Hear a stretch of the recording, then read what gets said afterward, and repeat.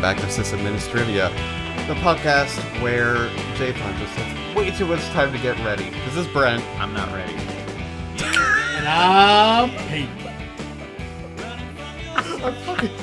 I fucking love it when you do that. It's so stupid. For but the it's fucking so record, Peyton is the funny. one that wasn't ready for so long. Listen, man. No. We all had our equal part in this. I needed Can you to hear go me right pee. now? You needed a... Yeah, I can hear you, yeah. No, we fixed that. Oh Now my God. Jathan is losing his mind. We all knew this day was going to come, people. We all knew this day was going to come. I didn't think Jathan had a mind to lose. is what I'm saying. Yeah. I agree with that. Yeah, I agree like- with that. So now, of course, that we're recording, he's gonna be all chill and mellow and like Yeah. collected. But like during the pre-meeting, guys, No. Don't even. what did he say? Don't even no, fucking no, lie about it. No. Oh my god, you guys are such dickheads. I'm not lying. Peyton I was like, lie. oh, I I gotta would type want to. for 6 hours before we can start talking. It I was need to type." not 6 hours. It was like It is- 15, and that's because he has to do the summary of the news article. It's You don't. 7:46 right now. We were supposed to start Yes. 46 minutes ago. Okay. No, technically we were supposed to start 31 minutes Correct. ago. 32 Correct. minutes ago. All right, listen up. Thing 2 over there. Shut the fuck up. I'm battling this out. I'm duking it out with Brent right now. Yeah, but see, I'm duking it out. here's the thing. I've had a you know, stressful you ass can- week. I had a stressful ass day. Y'all are fucking with me. Okay, hipster. Basic. What? That's not even relevant. Come on, man. Whatever, We what are you can do better than drinking? this. Okay, I am drinking the same rum I have been for like a long time now. I'm finally Peyton's about drinking 1/3 Buckeye through. vodka. I sure am. Are you? Am. I'm the only wild Yeah, card there you here. go. Buckeye vodka. Yeah, you've been the wild card the last couple times. What are you drinking? Dry Dock Apricot Blonde. Ooh. Dry. It's very Dry delicious. Dock. Now, I will... What is that? It's a blonde ale. It's not seasonal, actually. It's a brewery down in Denver, and they make this beautiful apricot blonde ale, and it's just amazing. It's like seriously just the right amount of sweet. It's not like killer sweet, but it's very delicious. Nice. Hmm. On Monday, I went to the tap house with some other coworkers, and... In Quakertown? No, not in Quakertown. Near Philly. And I tried something called Matilda. It was quite tasty. How was she? Well. She had high heels on. It was tasty. It was a good beer. If you have a chance to try it, I can't remember the alcohol content. It was pretty steep though. It was 10 or 12%. I'll look it up and get it on the list if I can remember to do so. But it was tasty. If you have a chance to try it out, you should. It's from Goose Island, looks like. Goose Island Beer Company. And Not actually craft beer, as it turns out. not actually craft or crap. Craft. What defines craft I don't know. beer? There's some standard for size and production units and shit like that. And Goose Island got bought out by I'm not sure if it was Anheuser-Busch or they got bought out though. Man, Anheuser's just buying everything. I'm sad too because you guys know Fat Tire. You can get that in Pennsylvania now, Yeah. right? Yep. Well, that's from Fort Collins, which is like roughly an hour north-ish of Boulder. They are thinking about selling, I think, to Coors. Really? Now, Yeah. according That's the news. to anyway. their website, Matilda is a 7% alcohol by volume. It was Oh, 7%. 7%? Okay. Yeah, Which is pretty stout. Decent. That's about right, yeah. But it was definitely very good. If you have a chance to try it out, give it a shot. So actually, it's not on the topics list. So before I even mention the topic list, I saw, because I follow a lot of InfoSec people on Twitter. Jathan, shut up, because I know you're going to say something. I wasn't follow a lot about to of say anything. I feel like you were eventually. I follow a lot of InfoSec people on Twitter, and I retweet them occasionally. And there was a compromise where Twitter's database is up for sale. Oh, really? It's been estimated. Oh yeah, I guess you weren't. Yeah, you were on your way home from work when I told Jathan to change his password. So it's been estimated that it's from 2010, which might make it a backup. Recently, like within the past couple days, there's been and really back to the end of May, I guess. There's been a ton of compromised celebrity Twitter accounts. So I'm thinking it might actually be more recent than 2010, or or maybe that's just like a sample or something. But it's change your passwords.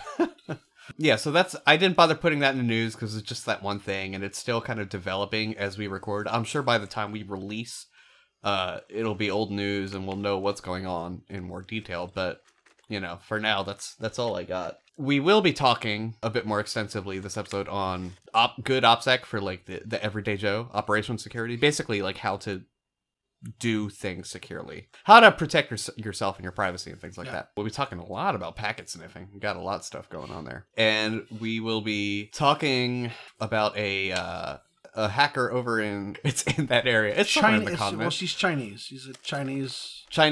Yeah. Okay, yeah, Chinese. We'll be talking about a Chinese hacker. You may remember this because I think it was Slashdotted and everything. Who basically 3D printed platform shoes and hid some stuff in there. Quite a bit. That sort of made pen testing. Yeah, pretty awesome stuff. But we'll talk about that more in detail. So for now, I'm just going to go over to Payton with the news. This is Payton with the news. Let's see. We got quite a bit here actually tonight. We've got CentOS 6.8 was released. That supports Linux kernel 2.6.32. And that obviously has support for storing up to 300 terabytes of data on XFS. There's other stuff that they've released, updates and whatnot. We'll have a link to for that information in our notes. Florida man has been fined for jamming cell traffic. Florida man has been fined $48,000 for jamming cell phones while driving. Jason Humphreys caused actual interference to cellular service along a significant portion of Interstate 4 and disrupted police and emergency communications. And it looks like he was actually hunted down by the FCC. By hunted down, I mean that they actually went looking for him with the police, and they found him and find him. Oh, they'll find you. Big time. I'm a ham operator. You don't want to mess with the FCC when it comes to this kind of stuff. They take it pretty seriously. Mm-hmm.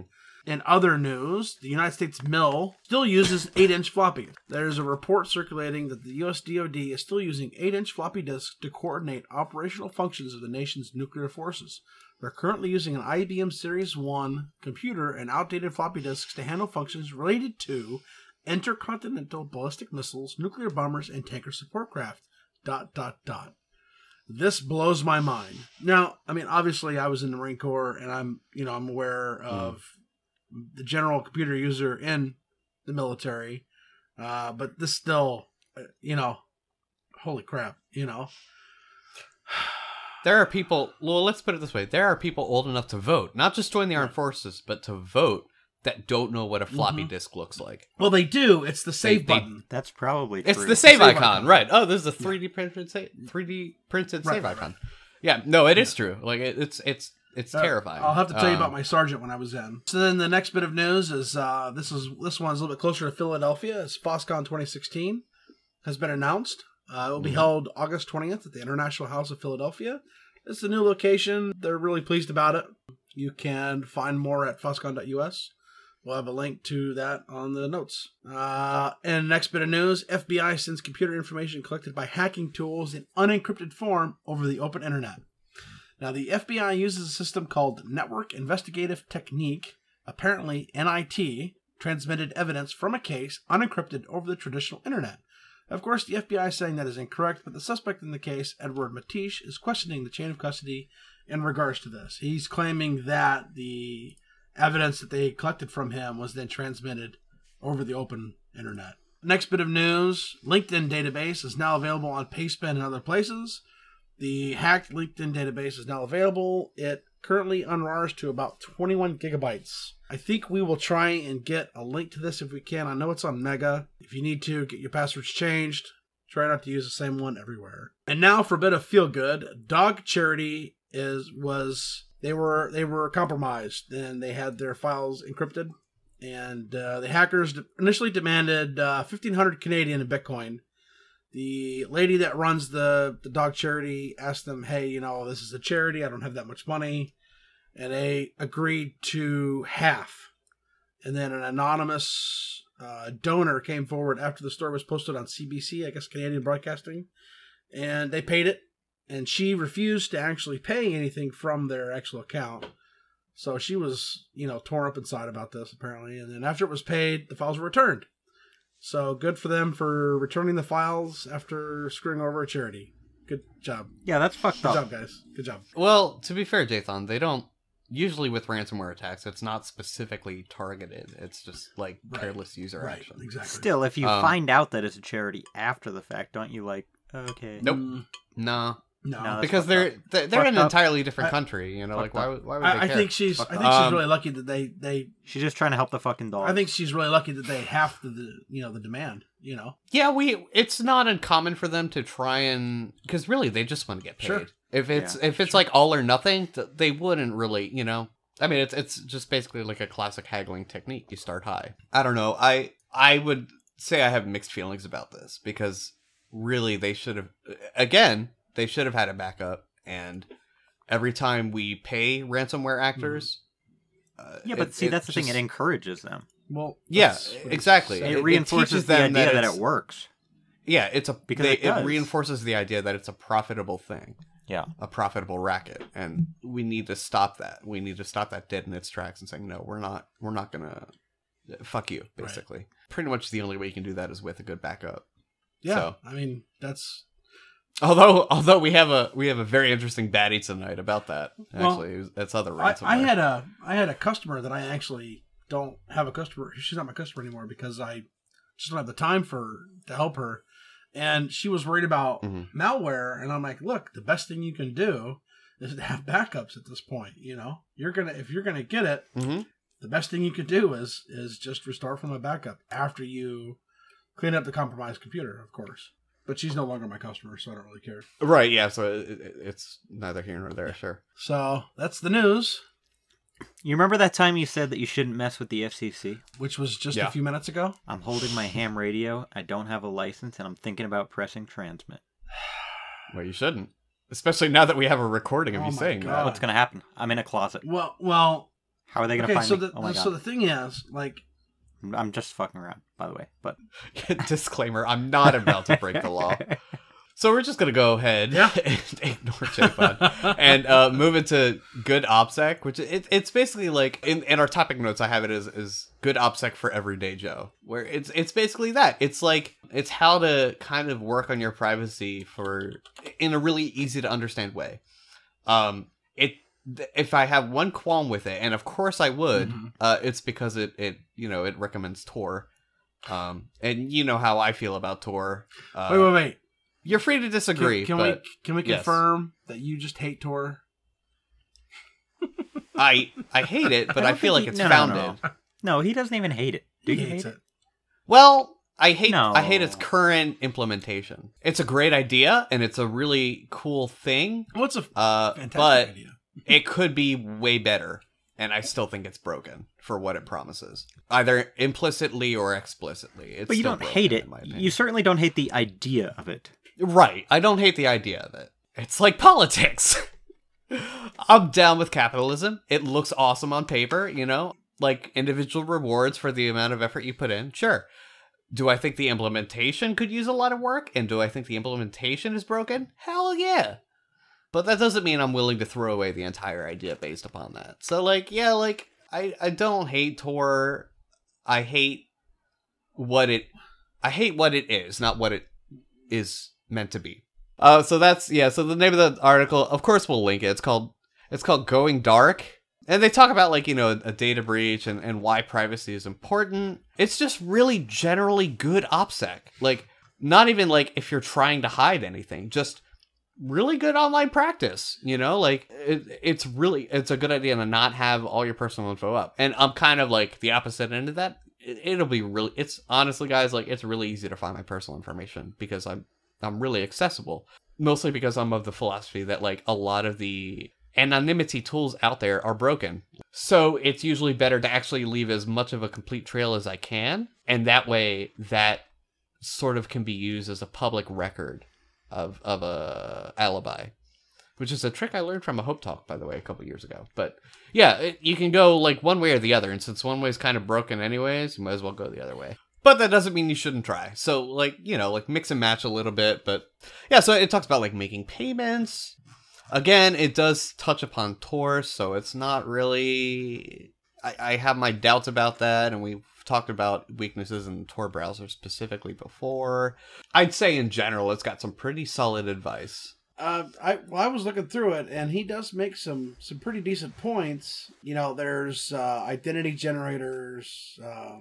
You know, create a fake Gmail address. You know, just slam your face on the keyboard a couple times and make that your @Gmail. I mean, some of the stuff that he puts in here is pretty interesting.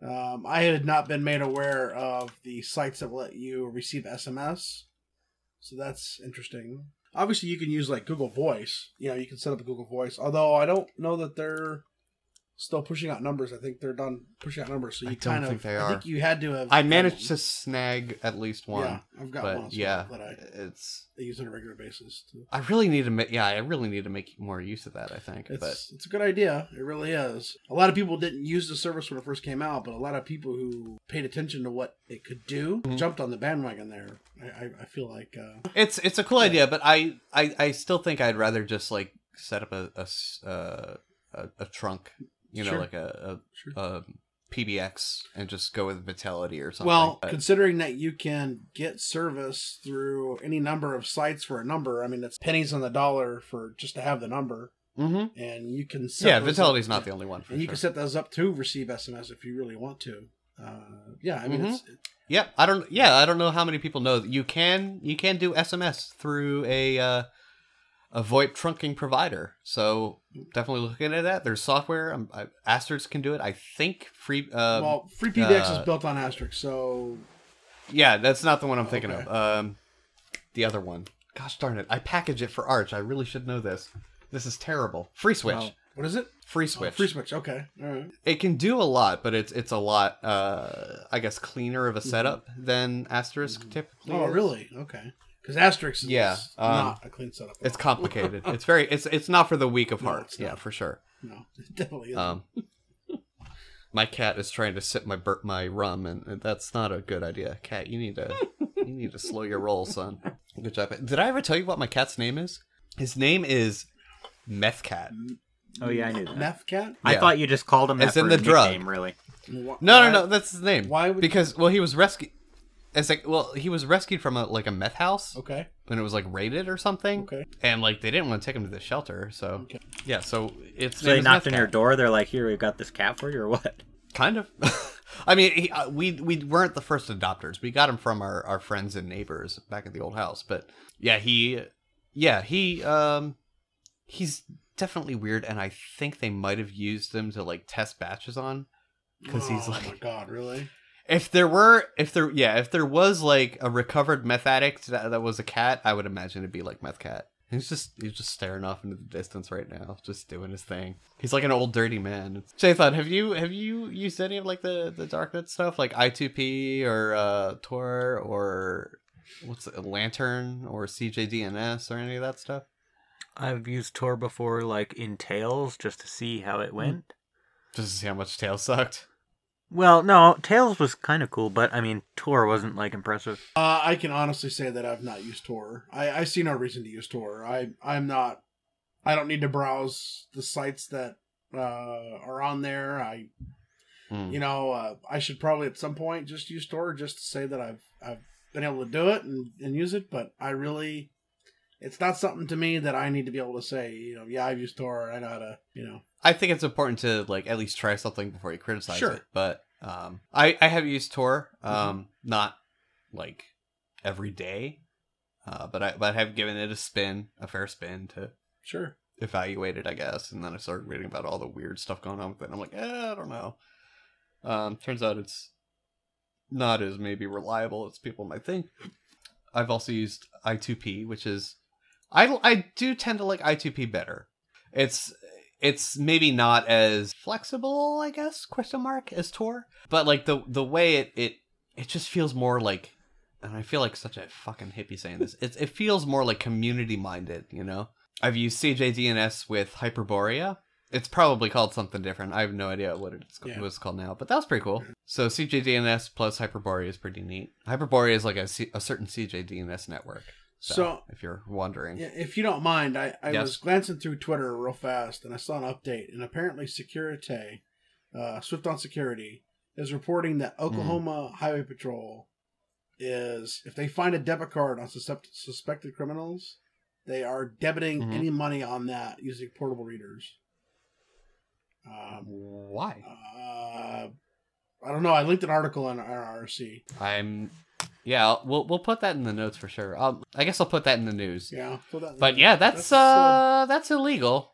I would. Yeah, I mean that violates something. Yeah, it's you can't like you I don't know. Well, there's the whole premise of innocent until proven guilty. So if you seize someone's funds, they need to be held in an account of some kind, escrow or whatever, or frozen until they're supposed to be frozen. A judgment is handed down. Then that money is available, or your term is served, or correct. They can't just take your money and say, "Oh, well, guess what? We're gonna take this money from you."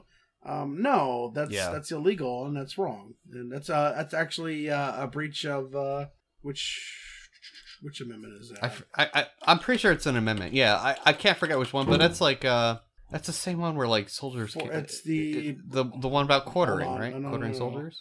Fourth Amendment. It prohibits unreasonable searches and seizures and sets out requirements for search warrants.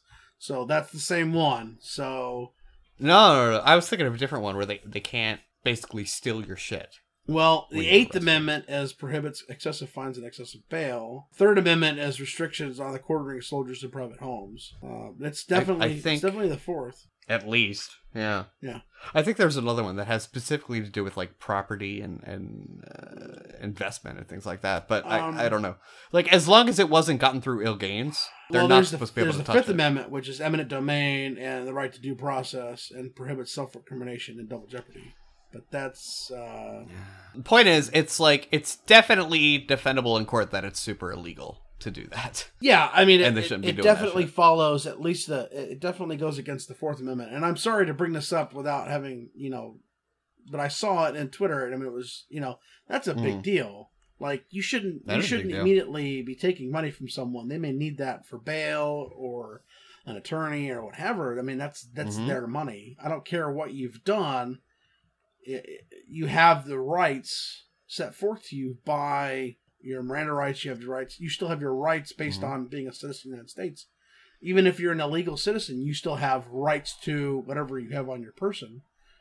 As far as money is concerned, obviously, if you have drugs or anything illegal, that's considered contraband. Now, I mean, obviously, if you've got $20 million on you and you're doing a drug buy, they still can't.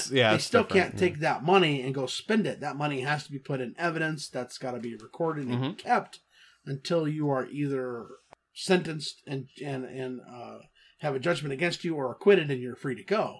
Yeah, that's certainly interesting, and I will definitely put that in the show notes for sure, because that's some serious stuff. Peyton, Jathan, you're not saying anything. Yeah, I'm not really interested in discussing the law. What are you interested in discussing? Honestly, tonight, nothing. I pretty much want to just go to sleep in hopes of waking up tomorrow in a better place. Yeah, Jathan's pretty sleep deprived, but I guess all for the kicks. Well, you do have a big decision to make, right? I mean, yeah. Do I eat Taco Bell and shit all night? Oh my gosh! Or do I just starve? That's not the decision he was talking about. But dude, that was completely. I mean, do you honestly? Let's think about this for a second. Do you honestly say that and then wonder why you are treated like shit like everywhere?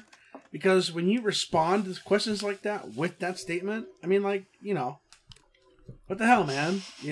No, inherently, I just believe it's a property of being me that people treat me like shit. Well, maybe. I mean, that's part of it. But if you honestly had like said like, I have a big decision, I'd be like, yeah, man, so we should talk about it a little bit. But instead, you talk about Taco Bell and shitting, and now I just don't give a fuck. Or we could just not talk about it at all, yeah. And just leave it at that, Sure. Just move on. So let's. No, you chose to take it the Taco Bell direction. But whatever, we're gonna talk about packet sniffing. Fuck that. I like that.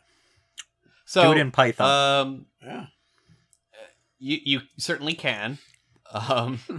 So I will post a link on how you can do various packet sniffing in Windows or Linux using Python.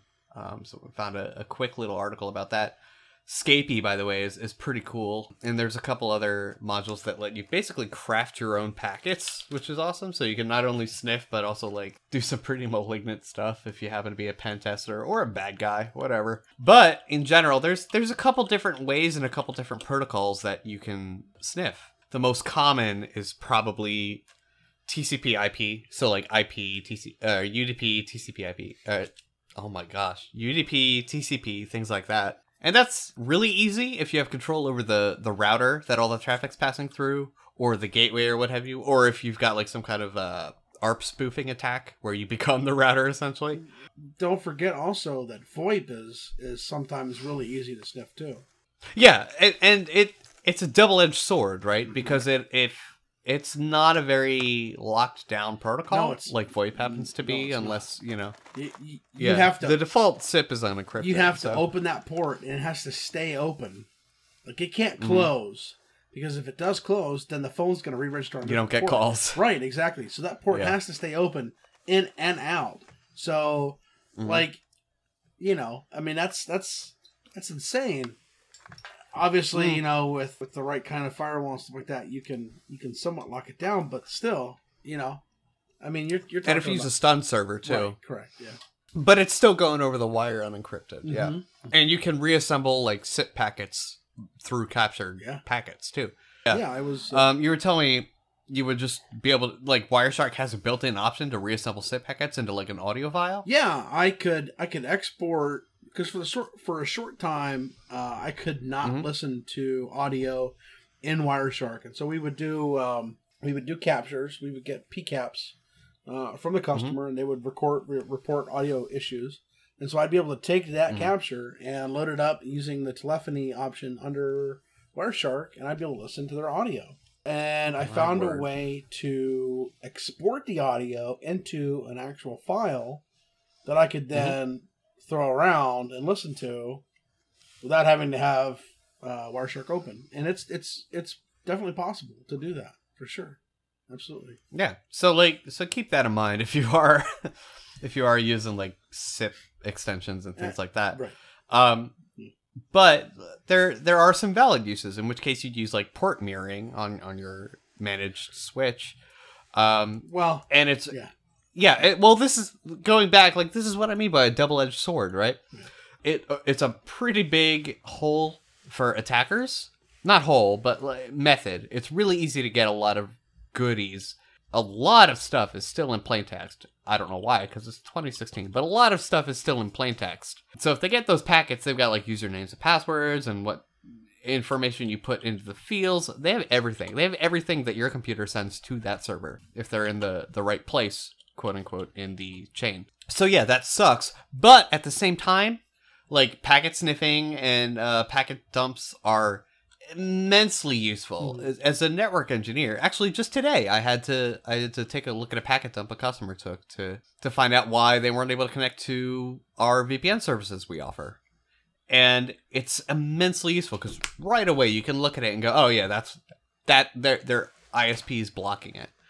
Like, trying to have to walk through debugging that through a ticket with a customer would be so painstaking. But instead I can say, download this program, install it, click these buttons, send me the file that it saves.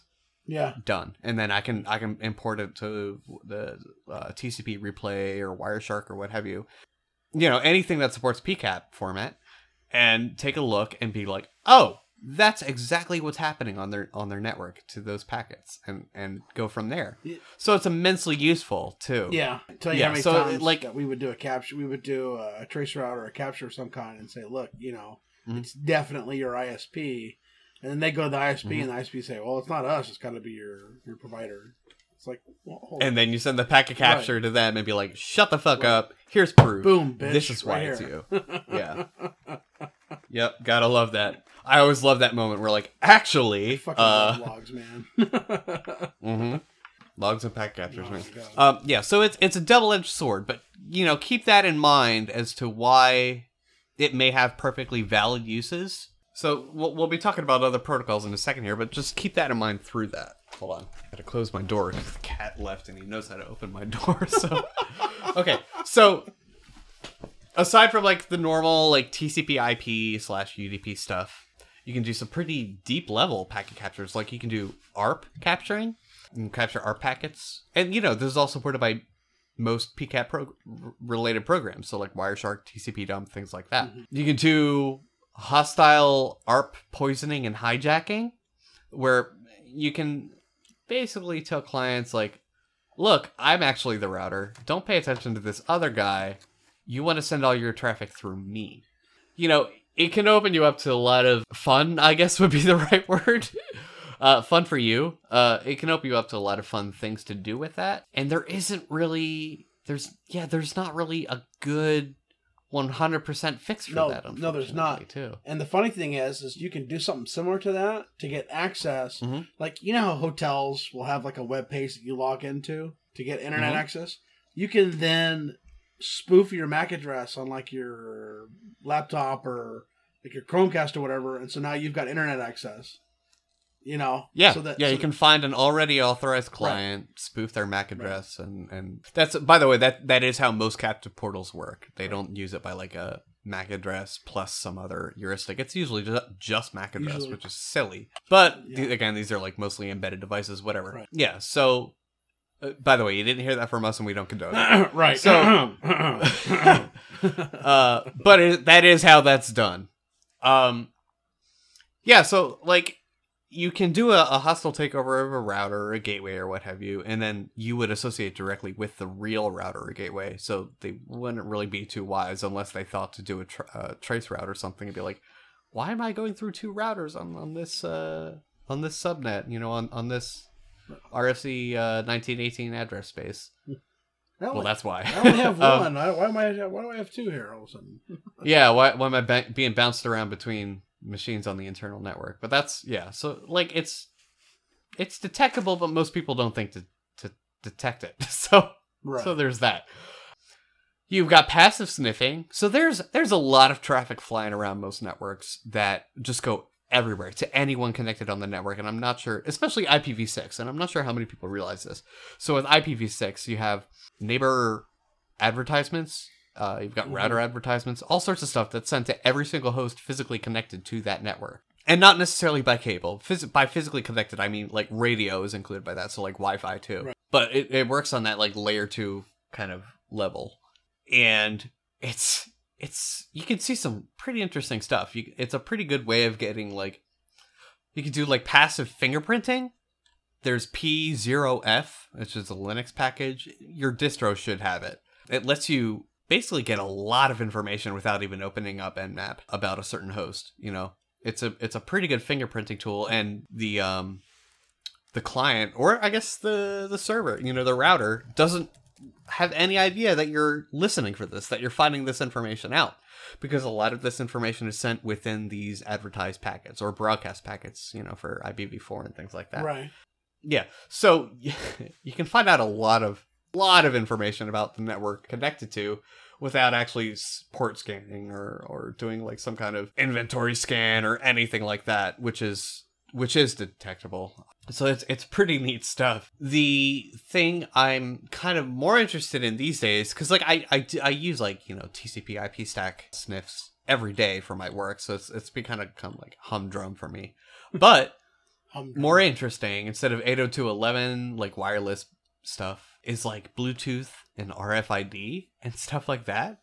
Like, you get the radio at a right frequency, and really, like, all you need is a Bluetooth dongle for most of the attacks. Right. Or a Bluetooth card, right, as most laptops have these days. There's a particular package suite called BlueSnarf, which will let you sniff Bluetooth traffic. And yeah, and most Bluetooth devices are still set to a pin of 0000. Right. Right. So like, Bluetooth is wide open. Have fun. Yeah, like it's a really horrible design, and they didn't really think it out too much when they implemented it. But I mean, you can do some fun stuff like make calls on someone else's phone, and now I haven't done this, but sure you haven't. It's possible. I actually haven't, but it's very, very possible. I'll put it that way. I have done it in like test environments with my own phone and things like that. And okay. You can do some hilarious stuff. Totally illegal, by the way. So don't actually do it, but it's very possible, and that's a problem in my eyes. We should say but that yeah, it's for testing purposes on your own system only. All the stuff we talk about, all the shady shit, only do it on your own network where it's legal, just to test the security and things like that. You know, standard disclaimer applies. We're not condoning any sort of illegal activity here. Right. But it is scary how easy it is. That being said, it is scary to see how easy it is to sniff Bluetooth traffic and RFID traffic and things like that if you have the right hardware. You can even... Yeah, it's crazy. Sorry, keep going. It's crazy how easy it is to... I'll sit there and I'll open up my Bluetooth manager on my laptop and, you know, there's 20 or so Bluetooth devices that I can connect to, you know, just like that. Yeah, that's... Literally just like that. Yeah. Also, don't send your phone to, like, search for pairing. Like, I understand it might be convenient if you've got, like, a headset thing, but don't do it, please. I mean, yeah. Because that's why. You can turn it on. That's once why. you pair, turn it back off again. Exactly. You know. Yeah, but don't just sit there and leave it on, because then you're going to, like, run into things like Peyton, where, like, you open up your scanner trying to find your device, and, 20 open devices? I can connect to your keyboard from here? Great. Yeah. I can connect to your mouse from here. Oh, your computer is available? Awesome. Yeah. Just bad news bears all around. But yeah, so you can sniff a lot of things. You can sniff Zigbee traffic. You can sniff Edge, GSN, those kind of things. Mm-hmm. You can sniff those. Hell, you can set up your own fake cell tower, you know? Well, that happens. Which is why that happens at DEF CON. Yeah, happens a lot at DEF CON. I think it happened like 1 year at Hope, maybe 2 years. It's not really in fashion, quote unquote, anymore, so it's not as likely to happen. But totally easy. Yeah, you can run your own cell network and pretend to be another cell network. Really easy. To do. Yeah. It's really similar to Bluetooth in that aspect, where it's scary how easy it might be. Please don't ask me how.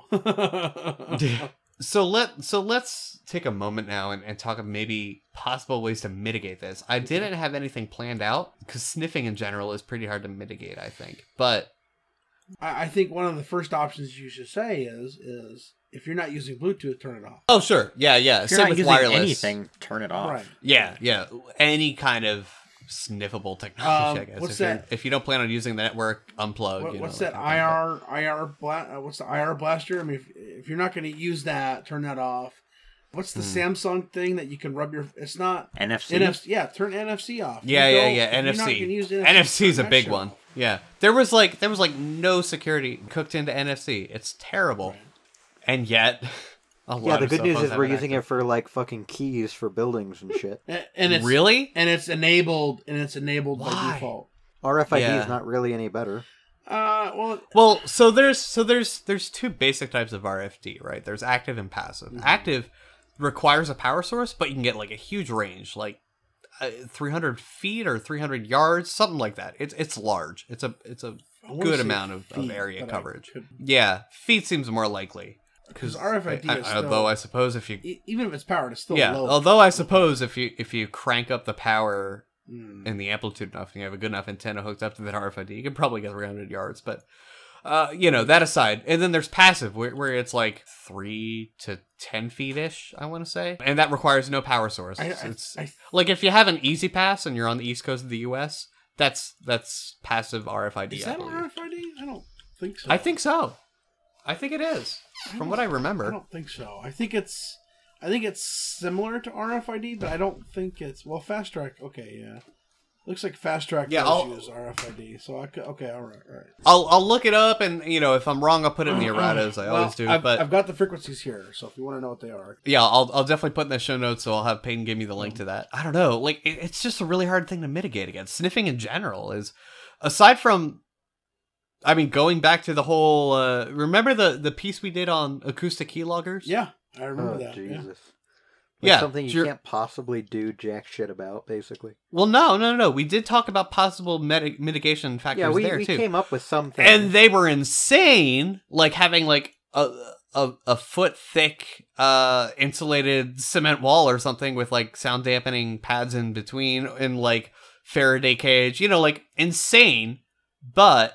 I guess if it's like operations intensive, like operations sensitive side of it kind of a thing. Yeah, I mean, I guess you can do things to help lock it down, but it's going to get ridiculous after a really short time. I don't know. I still don't really know of a good way of mitigating like spoofed router advertisements on IPv6 and like ARP attacks and stuff like that, other than keeping a static ARP table on your client. But again, that's like, nobody wants to do that. It would make the network unusable. It's the entire reason why it's dynamic now, is because it started as static and it was just too unmaintainable.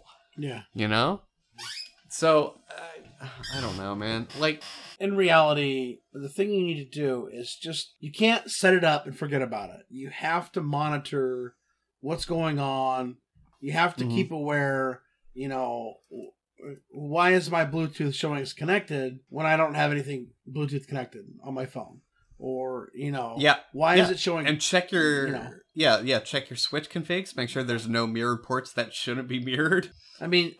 Physically look at them. Yeah. Because there's hard physical taps that are undetectable on like the digital layer, you know, if you will, but are totally there on the physical level, and there's no way really detecting them remotely. So actually look at your setup and make sure there's no weird black boxes, or there's one shaped like I think Hack5 has it, a Ninja Star, you know what I'm talking about? There's one shaped like that. Well, I think it's like a 3-way tap. I mean, in reality, and I know that it's hard for some networks to do this, but if something's plugged into your network, you should know about it. Like if something all of a sudden appears on your network, you should be able to realize, okay, this is reporting as a Lenovo laptop, but it's actually a Raspberry Pi with Kali on there. Spoofing, you know. Yeah. So hardware detection is mostly done through like MAC address allocation. Right. So don't trust that. It's really easy to spoof a Mac. But don't just rely on that. Yeah. I mean, it's okay to maybe, I'd say put like 70% of your 70 to 80% trust in that, you know, because it's really easy to spoof a MAC address and pretend to be other hardware. Yeah, like actually take the time, maybe once a week, to walk around your network, like physically look at it. Yeah. Because there's a lot of stuff that you can't detect. Like, it's not going to phone in and be like, oh, on this device. A lot of them don't even phone in. There's no, a lot of them are totally passive network taps. You know? Yeah. Like if I got good enough, I could probably put a physical tap in, a physical 3-way tap that's totally undetectable unless you actually traced the line and looked where each, you know, followed the line like with your fingers. I could probably put one in about, I don't know, maybe 3 minutes. Yeah. If I got good enough, well, you know? Well, there's the devices too that look like a power brick or something. Brick. Yeah. Yeah, absolutely. Yeah. And you plug that in. And they've got like an embedded, like 802.11 radio in there. Yeah. Right. Exactly. And so people are like, oh, Wi-Fi, I'll connect to this. And hold the fuck on. You know, what are you doing? You know? So, I mean, education, communication, and then physically monitoring your network. Not just sitting at your desk going, oh yeah, everything looks great. You know, no. Yep. You know, you gotta actually look. This isn't Jurassic Park. Yep. You know, you can't say, oh, we have 38 dinosaurs and we see 38 dinosaurs. No. You need to monitor outside of that range, both lesser and higher, you know. And if you really want to get good, you know, like get good, GITGUD, don't rely on cameras. Because even that, like, it's unlikely. I will admit, it is pretty unlikely. So, like, you know, factored into your risk analysis and return of investment kind of a thing with your time, it is possible to spoof security footage and live feeds and things like that. So... yeah, I mean... yeah, so actually get up from your desk and take a walk around. Like, if you need to stretch your legs, perfect time to do it. So... you know? So if a contractor comes on site and he does something... oh, especially... you know, what you should do is after the contractor leaves is you go by where X-contractor was and you take a look at the site that he was in.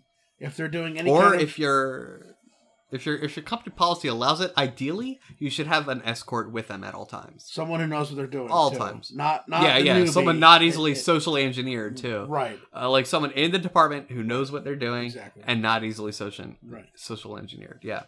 That's not always possible, I will grant, because, you know, time demands and things like that. Sure. But if it is possible, by all means, like, try and schedule someone in your department to do that for you. Well, if security is that important for your business, then it needs to be taken seriously. You know, it doesn't need to be the intern. I understand that, you know, a boss may have a problem with a 100K guy going down and babysitting the contractor, but Yeah. I mean, the guy who's cynical and doesn't trust anybody, I'd rather have him down there because then he'll be able to keep an eye on whatever the guy's doing. And that's Because you know he's going to doubt and you know he's going to ask questions. And this goes back to the guy who freaking plugged medical equipment into the internet and downloaded the patch. Mm-hmm. You know, Yep. if the senior guy's there and he's like, "Whoa, hold the fuck on! What are you doing?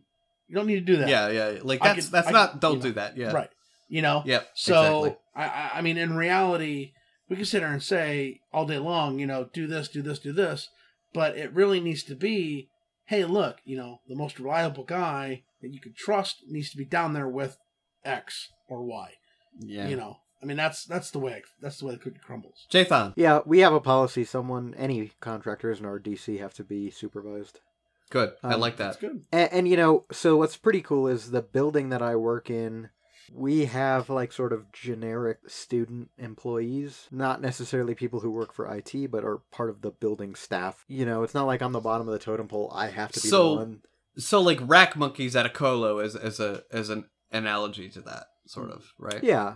Okay. Someone who's not that invested in it, but also would notice if the person was doing something completely off-centered. Mhm. Okay. Got I mean that's the thing. Just being aware of what they're doing.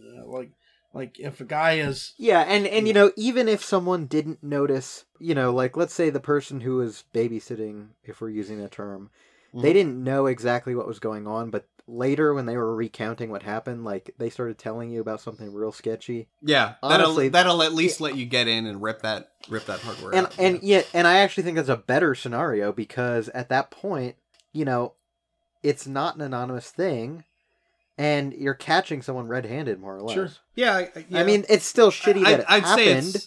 I'd say it's maybe better to catch them in the moment, which is why you might want to send someone who knows what to look for. But yeah, it's better than it not being taken care of at all and having that like spike on your network for like 5 years. Well, it's better than the $10 an hour security guard who really doesn't give a shit, standing there looking at his phone while contractors installing X.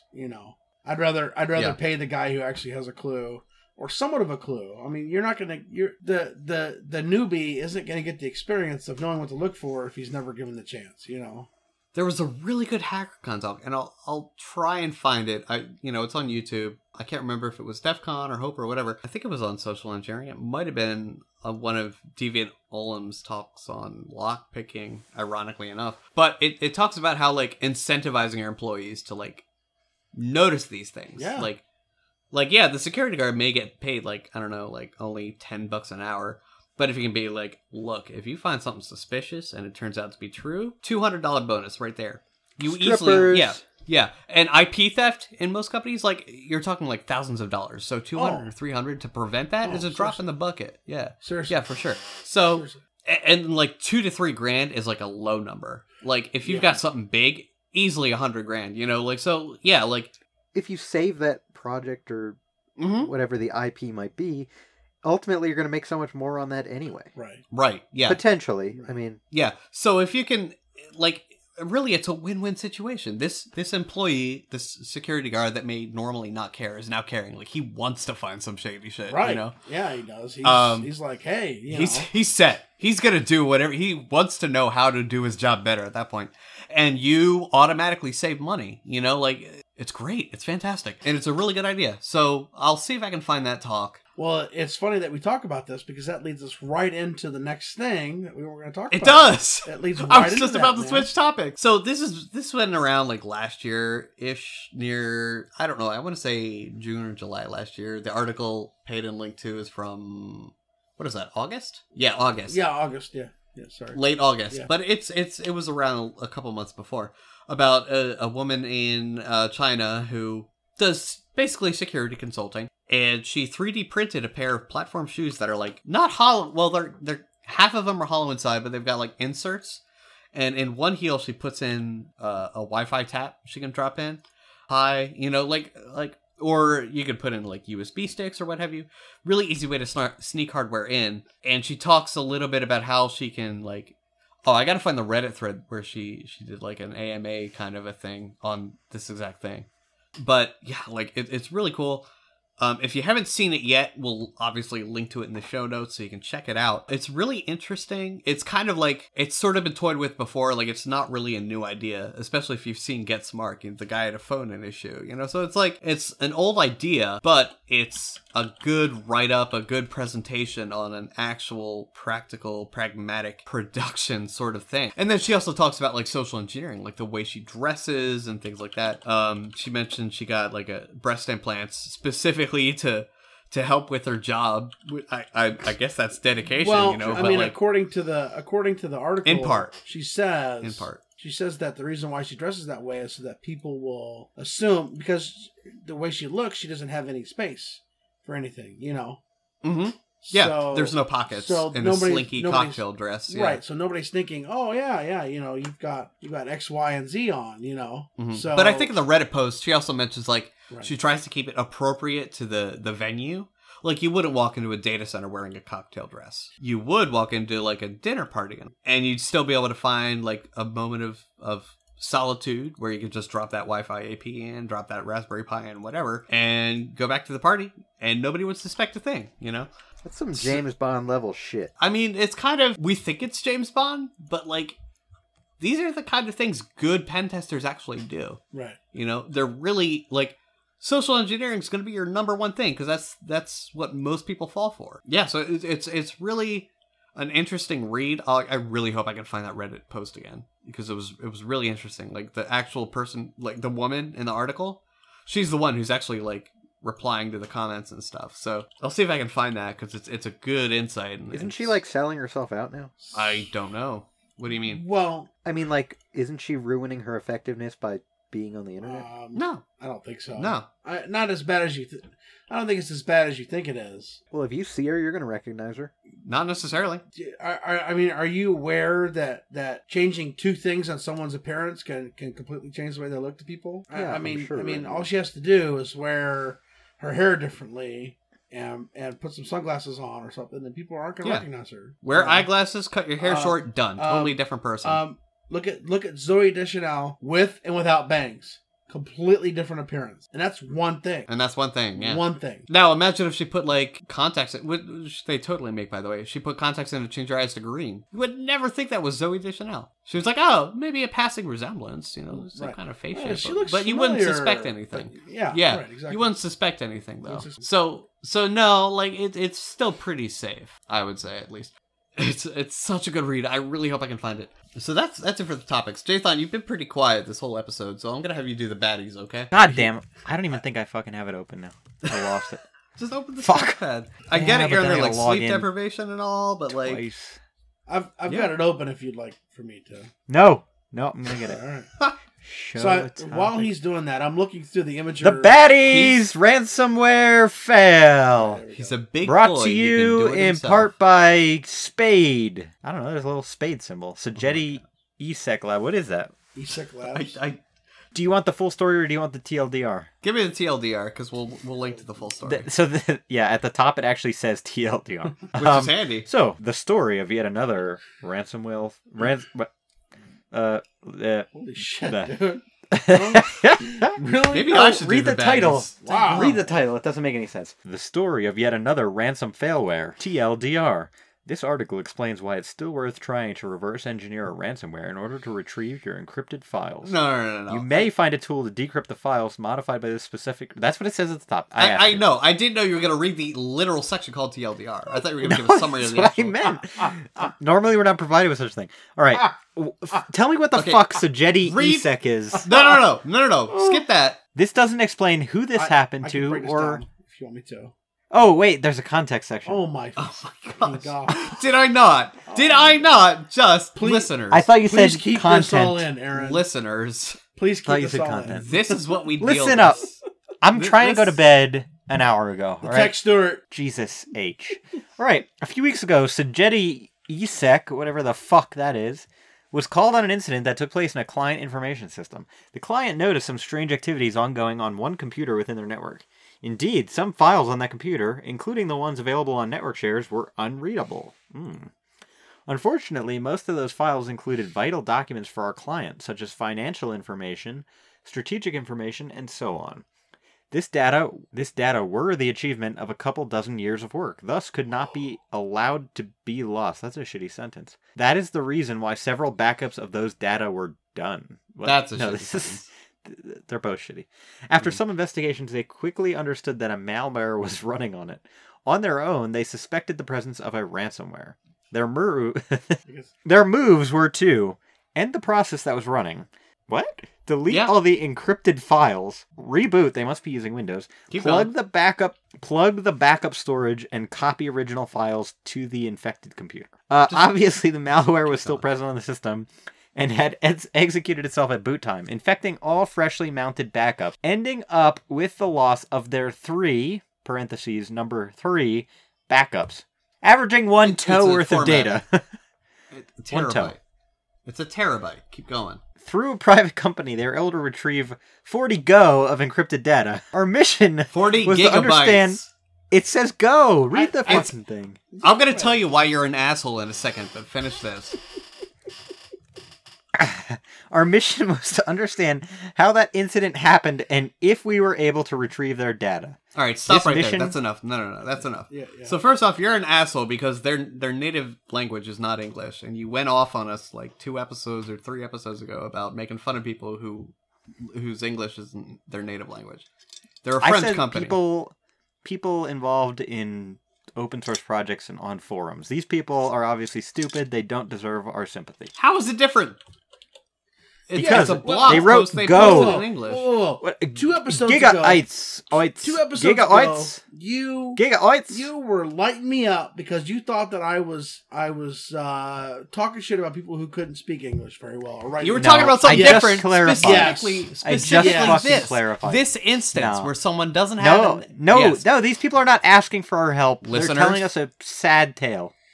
Oh my god. Well, they're telling how they helped them, but they don't speak No, English see, this native- is they not don't, even no, clear to stop. me. Stop. They don't speak English natively, and you're making fun of them.